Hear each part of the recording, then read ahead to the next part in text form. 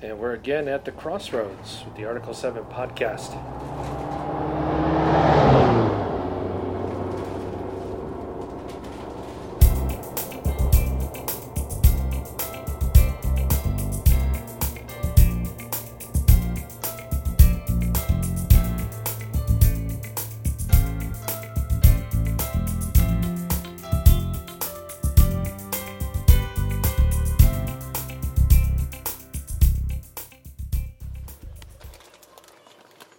It's true, a watch pot never boils. Well, welcome to the Article 7 podcast. This is Andy Jago at home. I'm pastor at Bethany Lutheran Church at 2501 Beacon Hill Road, in Alexandria, Virginia, www.bethany-lcms.com. I'm determined that I'm going to get this next podcast out on time. So hence all the background noise. The episode today, next voice you're going to hear is Tonia Fasick from our preschool, giving you a little spring preview of what's going on there and then what's coming up. And also after that, C2W, Created to Worship, our contemporary music group, singing There Is a Redeemer. And then after the part 2 of At the Crossroads, the next sermon in our series, you'll hear them sing Jesus Guide Me by Bethany's own Matthew C. Ballard. Okay, so that's it. That's all coming up, and stick around.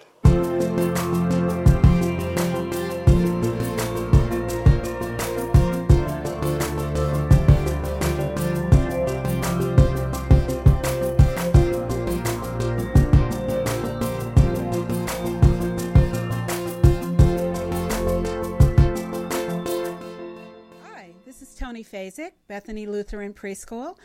And it's a very exciting time of the year for us. Winter's almost over, and spring is on its way. We have a lot of different Lent and Easter activities going on in the classroom, and one of which is our Chris the Caring Caterpillar. Chris is a character that the children help make every time they bring in food to share with our neighbors who don't have enough money to purchase food this winter. They get to decorate a circle and help Chris grow with God's love. It's also our time for registration for next school year. We do have a few classes that have already filled, but there are plenty of spaces for our new friends. We have children as young as 2, and then we have a pre-K class. So registration is going on right now.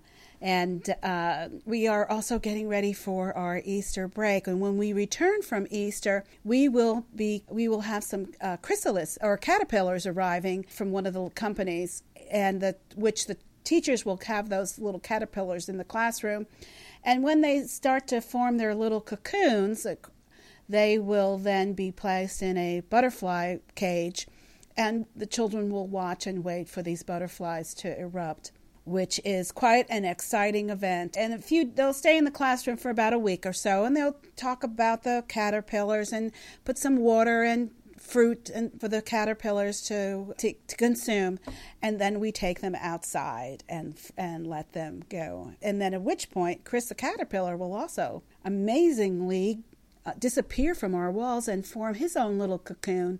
And about the same time that the caterpillars are let go, the chrysalis does not any longer appear on the wall, and he instead will be a symbol of new life. So we also incorporate this with our discussion about Easter being the fruition of God's promise and Christ's ascension, all that new life that we will be seeing outdoors and in our hearts as well.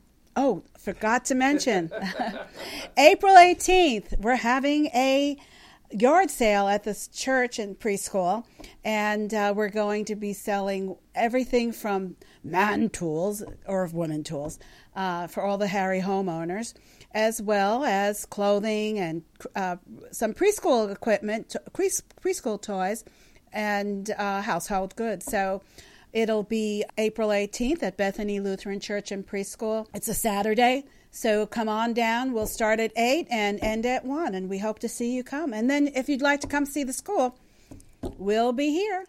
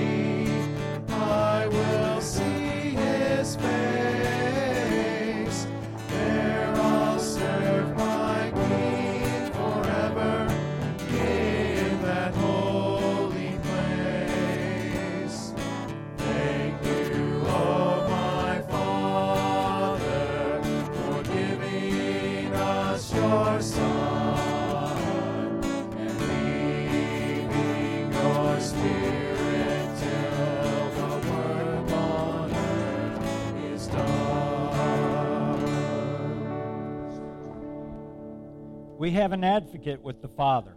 Jesus is the propitiation for our sins.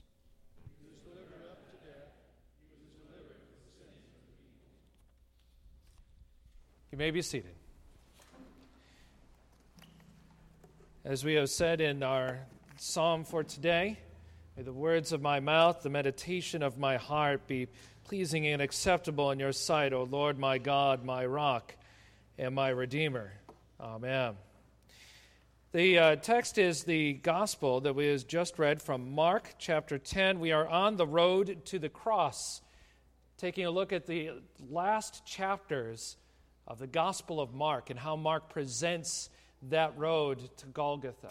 But also, I think, crossing two things, and here it's a little more implicit than explicit in our text for today, but taking something like the brokenness of divorce and putting it together and looking at broken families, but putting it together for what is finding the reasons for the first creation of families and bringing them together healed and whole.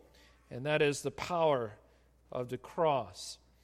So Mark is getting us into this in the first 5 verses of our text for today. When the Pharisees come up and ask Jesus, well, I say it's the wrong question, because they're asking, is it lawful? You know, when I read that, I think to myself, can we get away with it? Or what's the minimal standard that we are looking for? Does it, and I guess some people would think, well, in terms of the, marriage and other things that are there, well, if I'm not hurting anybody, is it really a sin? We think of approaches like that, and I think what Jesus said, did all of a sudden, is this lawful? Then he comes out, well, Moses what did Moses command you? Using that word command. And I see the Pharisees backing off a little bit right away and say, well, he permitted a certificate of divorce. And Jesus said, well, that's because of your hardness of heart. So we're going to look at this head on. And I know, whenever we talk about divorce and remarriage, whenever this particular text comes up in our lectionary, and whenever it's the topic of conversation, it'll cause some uncomfortable shuffling around, because each of us in our family, none of our families are perfect. There's divorce, there's remarriage, there's blended families, and I don't know a single individual is not touched by that in some way. So we bear that in mind as we examine.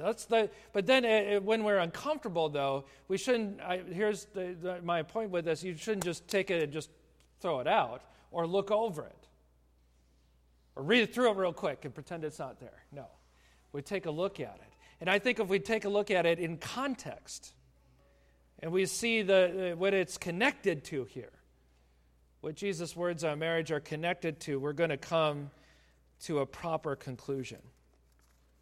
We have here in our text for today, we have here the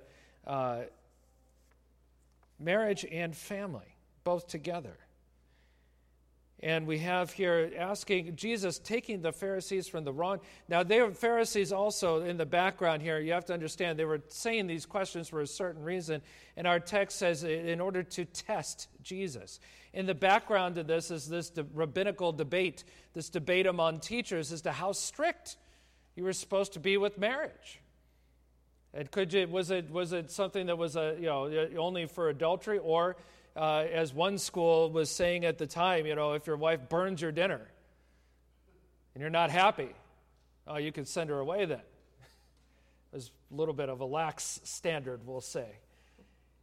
Where did Jesus fall on this? They were looking to see if he could pigeonhole him in one school or maybe the other and then say something against him because of that. There's some of that going on. So Jesus does this, is he takes their question, he says, that's the wrong question. This is also important, I think, in relation to marriage and family and so forth. Asking the right question is also important for you and for me, because there's always a question behind the question. And as I approach this as a pastor, It's how you're going to deal with someone in terms of the law or grace. Why are you asking this question? Well, it's because, I want to see if I can get away with something. Okay, well, then you look at the law. And you talk about what marriage is and so forth. Or it's I'm terrified because I've had this sin that I've struggled with and so forth, and I keep getting angry with my family and everything, and I'm very unhappy, and I want to know, if God can still love me. Well, now we're in now you see the question behind the question, right? And so now we're in the place where we need to talk about forgiveness and grace. So that's not just a pastor approach. Anybody can do that. And ask the question behind the question is part of how we help and support our families. Here's the other thing. When we ask the right question, then we get into the next section here, we realize what is marriage. And this isn't just for married, this isn't a sermon just for married couples. This is for the whole church and for everybody, and how we help and how we support our marriages. Not just as definitely a part of the church, but as society as a whole. What is marriage? Jesus says some very uncomfortable things about divorce and remarriage being adultery. Why was adultery important?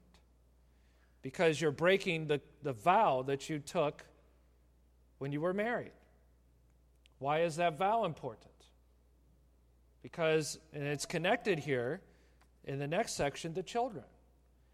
If you have all this coupling and uncoupling all over the place, and children everywhere, which way and when, and there's no support system there to raise the children, let them know that they're loved and cared for and protected, in our case, in a Christian home, so that they're instilled with the values that we have and the love of Jesus that we have.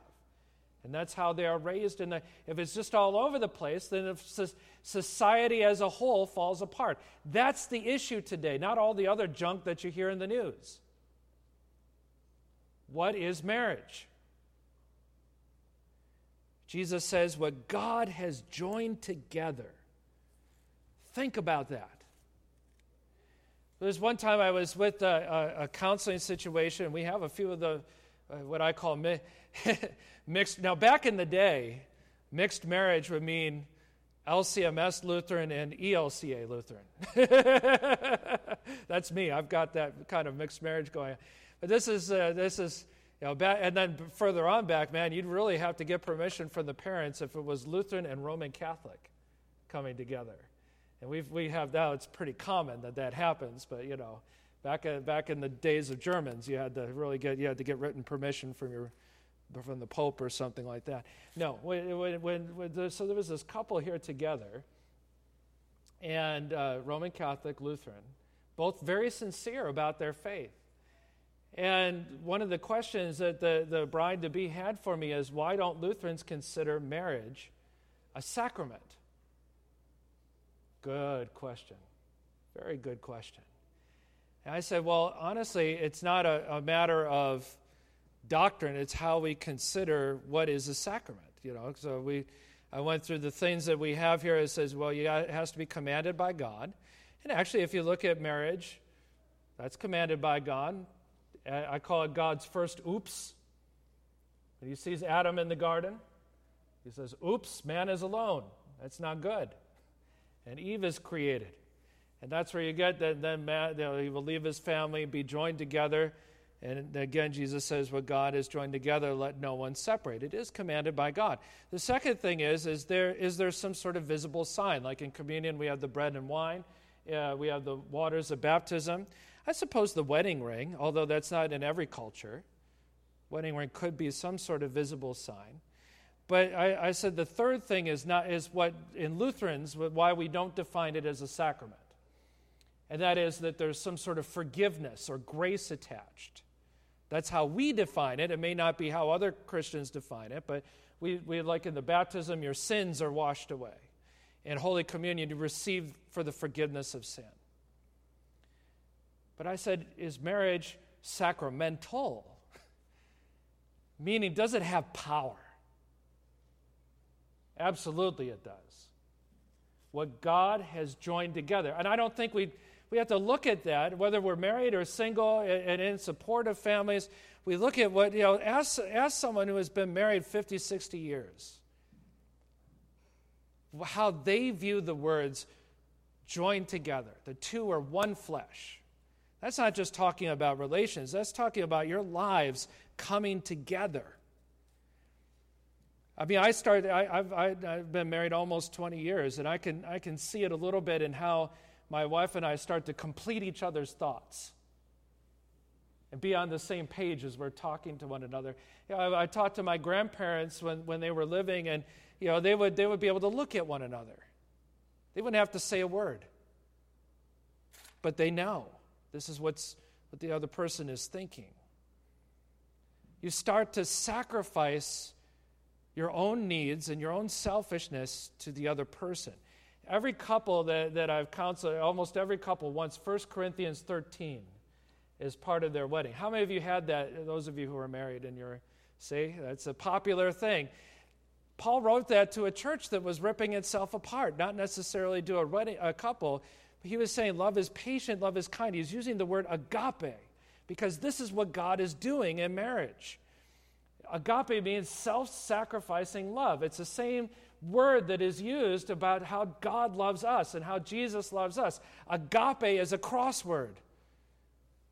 That's love that Jesus showed on the cross. He says, I would rather die than see you suffer in hell, to see you apart from the love of God. When you love somebody, when people are brought together in that love, when that love starts to form human families here on this earth, you're sacrificing yourself. You're sacrificing your own needs. You want the other person to be healthy and happy and so forth, and you come together in that way. The two shall become one. That's what's going on. But of course, because of sin, it just doesn't work out. And why we have all this brokenness, why we have divided families. And we look at Jesus' disciples had trouble with this. They got Jesus aside in the house. Isn't that what it says? They continued to ask him about this matter. Matthew illuminates this a little bit, saying they were bothered. How can people do this? How are you able to do this? It is impossible because of sin. And that's where faith comes in. You want to take a look at faith, look at the next section, where we have the blessing of children. And let's look at that two ways. First of all, children are a blessing. That's what God intended marriage to have, this bringing up, this building up of children in our families. And as people were bringing children to Jesus, right after this happened, and you see how these things are connected. Right after he's saying these things, people are starting to bring children to Jesus. Disciples are saying no, and Jesus is indignant, hot, angry. No, you let those children come here. Do not stand in their way. Do not hinder them. And again, getting into some of the pastoral counseling, those of you that have brought your children here for baptism have heard me say, unless you have faith like this child. Why do we baptize babies here? Because babies have faith. These little children have faith. They don't have to be at an age where they make a decision about it, although that discipleship is important in what we do for confirmation, but faith is there. Their faith is extended to you, the parent. And if you want a sign of this, toss the baby up in the air and catch the baby. What happens? They start belly laughing. They're happy. They're joyful. Even though they're tossed up in the air. I say to adults, when we're tossed up in the air, as we often are in our life, metaphorically, do we have faith?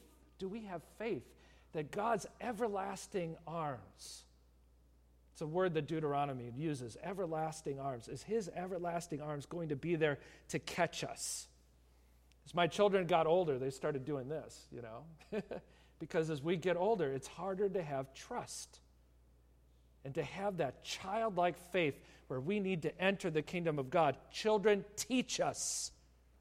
They teach us this faith. Children are a blessing. And then We do not hinder. We do not keep them back from the blessing. Jesus placed his hands upon them and blessed them. We bless them by bringing them up, by teaching them about Jesus, by showing them the love of our Savior, by saying, as for me and my house, we will serve the Lord. And by this as well. What is our response to the brokenness that is in our families and in families around us? We bring it to the cross. Nothing in this world is ever going to be perfect. We're not going to be perfect. But how many of us have these situations where there's people that come into our orbit that God calls us, we feel to take care of? All right? That's happened to me even, where someone took me in their orbit a little bit. We're not blood relation. But isn't this where God creates family? By the love of Jesus at the cross, his self-sacrificing love. When that flows into our homes, when that flows into our church, our definition of family grows. And what is broken can be healed by us coming together as brothers and sisters in Christ. Bound together. What God brings together, let no one separate. Whatever is bound together by the blood of Jesus Christ, nothing can separate us. Nothing will separate us from the love of God in Christ Jesus our Lord. In Jesus' name, amen. Now may the peace that passes all understanding keep our hearts and minds forever on Christ Jesus. Amen. We rise and sing together.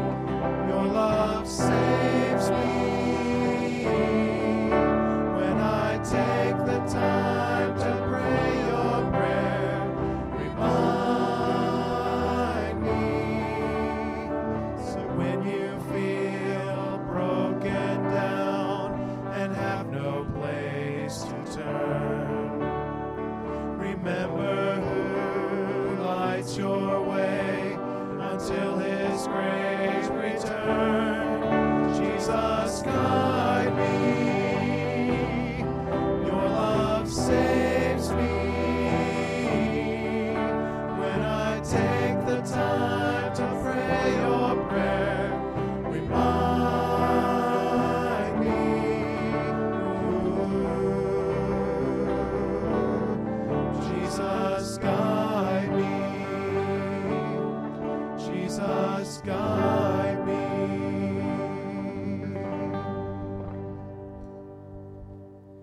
You may be seated. We worship our wonderful God with our gifts, our tithes, and our offerings.